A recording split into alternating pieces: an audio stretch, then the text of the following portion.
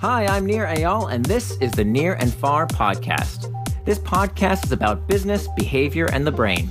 On this show, I do a few things. I read quick articles I've written about topics shaping your behavior.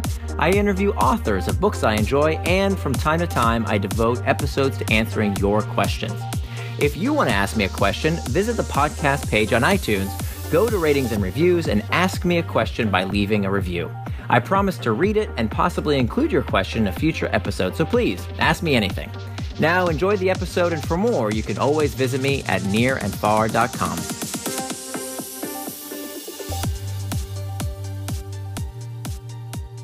John Danch, welcome to the Near and Far podcast. This is a little bit of a different format from what I usually do. I usually don't have guests, but you are such a force in this industry with your amazing website and your training program around everything that you do with duct tape marketing. It's just a fantastic program, and I've been watching you for many years, and you're just such a great guy, first and foremost.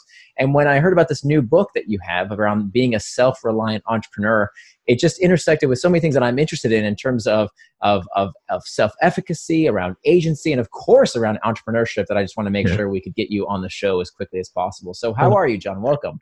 I am great, and I appreciate you stepping outside your comfort zone to do a new format of your podcast.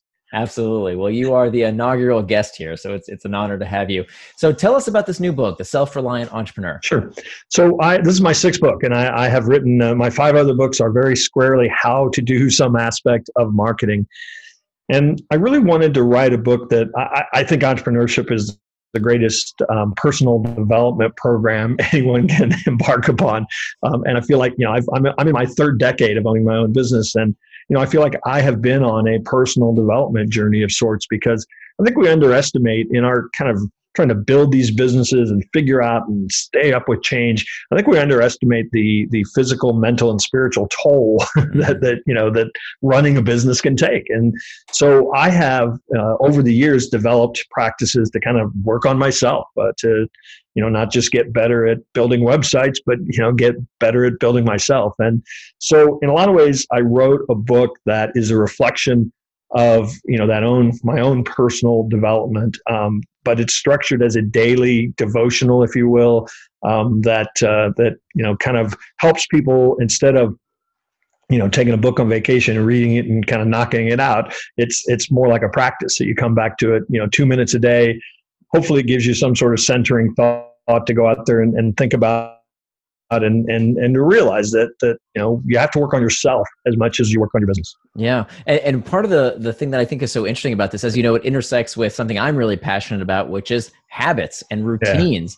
Yeah. And so I think it's so interesting that you decided to write this book as something that you interact with. Like you said, you don't just consume it on a flight. You don't just read it on vacation. You have to interact with it daily as part of your daily practice. It almost becomes like a daily prayer, the first thing you do when you wake up or the last thing you think about it at night. Is that how you intended this to fit into people's lives? Yeah, I think so. I mean, I wrote the book. A lot of people don't realize this, but authors a lot of times write books for themselves. Yes. Research is me search. So this book fits into a practice I've had for years. Whether it was reading, some Eastern wisdom tradition or Wayne Dyer or something, Deepak Chopra. I've always kind of had a practice where I'll get up in the morning and I'll meditate and I'll read something that hopefully is inspirational to me. I might journal, and I talk to a lot of entrepreneurs that do that same thing, as a habit to get themselves kind of going the right direction, for the day. So in a lot of ways, the format and even the content that's in this book, and every day ends with a question that hopefully you carry out there, and it. A lot of people tell me that they don't have the answer usually, and it just haunts them all day. But what it does, I think, is it allows you to be a little more mindful. If you're pondering this question, what I typically find happens is that then something happens that sort of triggers, like, oh yeah, I guess I do react that way in certain situations, or I haven't really thought about that, but now I am thinking about that. So I think that kind of mindfulness is certainly near and dear to your heart, certainly with your last book.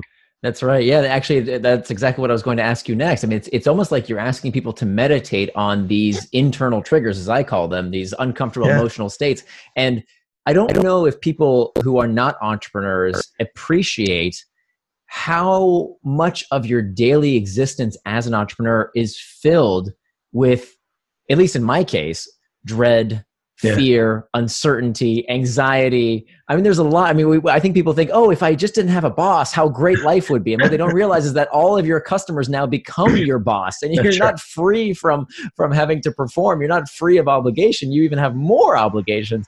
And so what's your advice on how to combat with those, how to deal with all of those demons? Yeah, I mean, I think what you're tapping into is that we entrepreneurs are, we have to make, it feels like we have to make thousands of decisions a day. Nobody's making decisions, for us necessarily. There's a lot of people telling us, we shouldn't do this, or what are you thinking, going to this? So I think we're constantly fighting that fear. We're literally making stuff up that didn't exist before. I mean, that, all of that comes, I think, with a lot of baggage. I think for me, the most important thing is to really get a sense of what I control, which is next to nothing. And I think a lot of times the stress that we feel is because we are trying to control everything. And really, the only two things we can control are how we show up and how we respond to everything that happens all day long. And I know that's really easy to say in this calm, quiet environment that you and I find ourselves in. But I think that that's one of the keys to really having any level of joy in your business is to, hey, it's okay to have this objective, to have this big, hairy goal, but you sometimes have to detach a little bit to how you're going to get there. One of the things, sorry to interrupt. There was one thing I just want to hit on real quick. What I found was so useful, I think, about a lot of what you put in the book. You fill the book with a lot of these 19th century authors and quotes. And it's interesting because I think you get a sense of calm almost, or at least control, in that you realize that these problems are not new. Yeah. Right. It's almost like some of the best business advice I ever received was from a buddy of mine who, when I was really stressed, raising money for my company, and if we didn't raise this money, we would go out of business. And I was going up and down on Sand Hill Road in Silicon Valley, begging for millions of dollars. Who the heck was I to ask for that money? And I remember my friend told me, it's just prom. It's, in your life when you were a teenager, prom was such a big deal, right? It mattered so much. And the viewpoint of having some time passed in your life, and you realize, wait a minute, this is all just prom. Like, none of it is actually that big of a deal. And there's something about reading that entrepreneurs who have come before you, sometimes hundreds of years before you, had the same problems, and these are not new challenges, even though they might seem new in your life. It gives you that historical perspective that I actually thought was really really nice. Yeah, and in doing the research for this book, that's one of the things that struck me the most. I did mine a very narrow historical band of literature, mid-19th century, about 1850 to few leaked into 1900s. But it always struck me how often I would read some passage and go, well, that just couldn't have been written 150 years ago.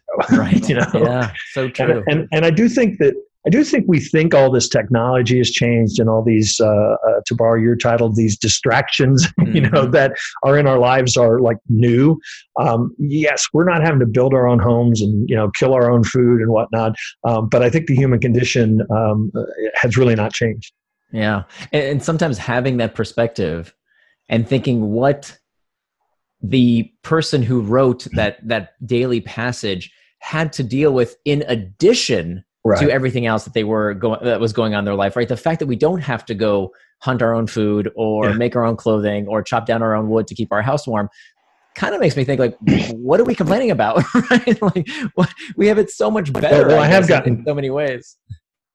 I have gotten 3 texts while we were on this recording, so. Okay, maybe Thoreau didn't get 3 texts. Okay, I'll give you that. Well, but speaking of particular authors, was there a particular day in the book, or a particular author that you thought was particularly surprising, or gave some unexpected insights that you might want to share? Well, many people are familiar with Emerson and Thoreau and some of the fiction that I cite in this. It was important for me to really try to get a big cross section of the writing, and there were a lot of female authors of that time whose work really didn't see the light of day in a lot of cases, and only 50, 75 years later was put into journals and collections and things. And so there were a lot of writers from that time period that I wasn't familiar with. I mean, somebody who's probably done, feminist studies or something probably knows, Margaret Fuller's work for certain. But those were probably the ones that were the newest to me and maybe the most surprising. One of the ones I enjoyed the most, I had never read any Oliver Wendell Holmes. And he was a very funny writer. And he was also very serious at times as well. But it just really, I wanted to go deeper than the Pinterest boards and Instagram quotes. And so I really did get into letters and journals and some pretty deep stuff. And one of the things that I guess it shouldn't be that big of a surprise, but that was kind of fun was that a lot of these folks, Hawthorne, Melville, Whitman, Emerson, Thoreau, were all friends. And they wrote letters back and forth to each other and had, they had their own little network of folks, much like, we do today. Yeah, interesting. One of the things that I oftentimes hear from people who are trying to change their habits is, how do I create a habit of reading more books? And here you are. I so appreciate that you've mined for these gems, but I am sure that along the way you had to do a lot of digging through stuff that wasn't all that interesting and wasn't all that relevant. How did you make that time in your day to get into this routine of doing all this research? And then also, how did you make sure you didn't get distracted by all the boring stuff to find all these gems? Well, so one of the things that when I started, I just, I read up on the period. I was reading historical stuff, not only just the books that I was going to cite, because I just wanted to get a sense of the sort of global nature of this period. And a lot of the writers in this period were called transcendentalists. And so it was kind of easy to find, work that covered kind of that period. And at first, I really was just highlighting things, and at some point, I went, "How am I going to organize this?" And so I gave the book a structure. Because it's an annual book, the seasons metaphor was there for the taking. And so, I have experienced seasons in kind of repeated times. It doesn't just happen one time over your career. And so I put them into, discovering, growing, evolving. And then I took each season and gave the 3 months in that season a theme, of failure or congruence or trust or love. And when I did that, it actually gave me a structure for my research. So now, instead of just saying, well, let's see what Ralph Waldo Emerson had to say about everything in life. Yeah. I'd actually go, what did Ralph Waldo Emerson have to say about congruence? And by doing that, it allowed me to really find the nuggets that I wanted around those themes, and basically turn the research into more of a spreadsheet project than just a massive dump of content. Yeah. Wow. That's interesting. Now that you say that, that's exactly what I did with both of my books. Once I had the 4 parts of the model, which took actually longer than the writing, was the collecting, figuring out the picture in my mind, and then you could fill in when you needed more information with some kind of structure. That's really great. Before we wrap up here, is there one particular day in the book that you perhaps would like to share that was a quote or a thought that you thought was particularly resonant? Well, I found that I was very drawn to Thoreau's work. So I do find myself reading his or pages that include his, but I'll also give you one chance is there a date that's special to you that you would like me to just page to and read it? Sure. How about my wife's birthday is December 26th. Whoa, day after Christmas. Poor thing. Yes, never got a birthday gift in her life. True.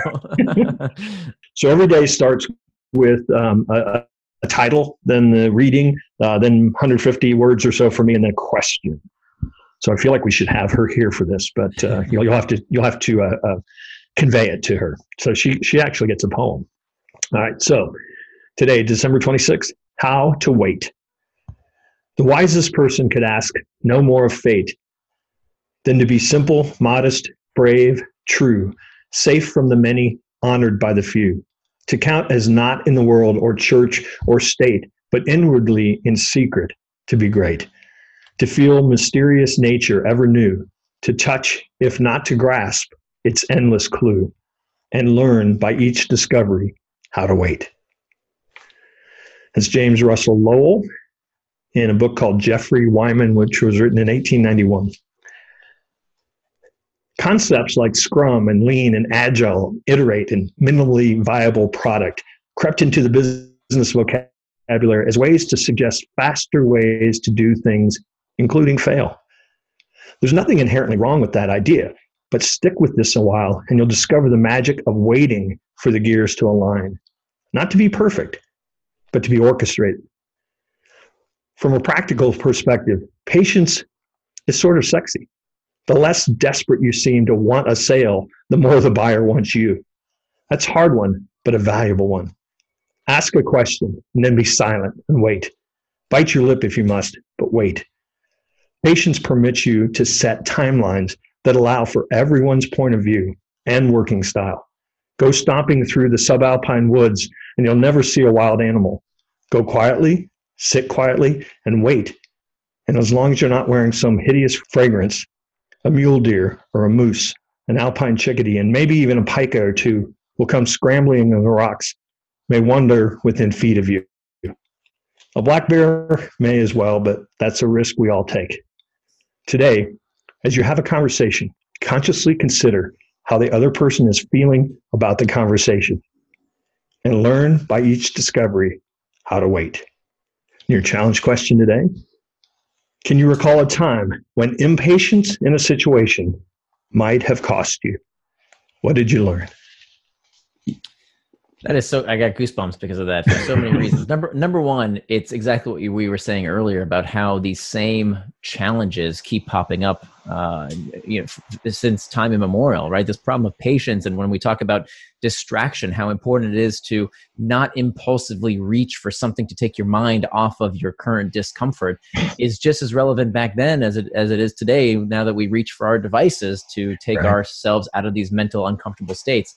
And then the other thing that gave me goosebumps is that my wife is the most patient person. Talk about, that you even use the word sexy, right? That is so true to my wife. Like the fact that she is this patient does make her sexy. It's true. Like when we throw ourselves at someone, whether it's in a romantic relationship, whether it's for a business deal, it does degrade the product in some ways. It makes it less desirable. Whereas when we are patient, when we give things the natural course of time to let people make up their own minds and come to us as opposed to us begging them, makes such a difference. Very great. This is wonderful. Thank you. Thanks for letting me do that. Absolutely. Thank you so much, John Jantsch. This was awesome.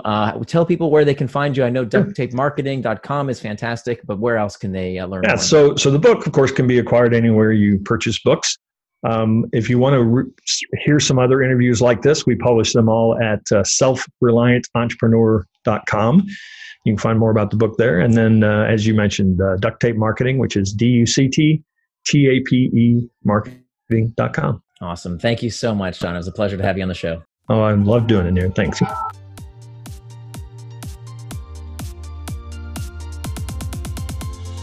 Thanks for listening to this episode of the Near and Far podcast. You can always find more at my blog, nearandfar.com. And don't forget, if you have a question you'd like me to explore in a future episode, leave me your question in the form of a review for the podcast on iTunes.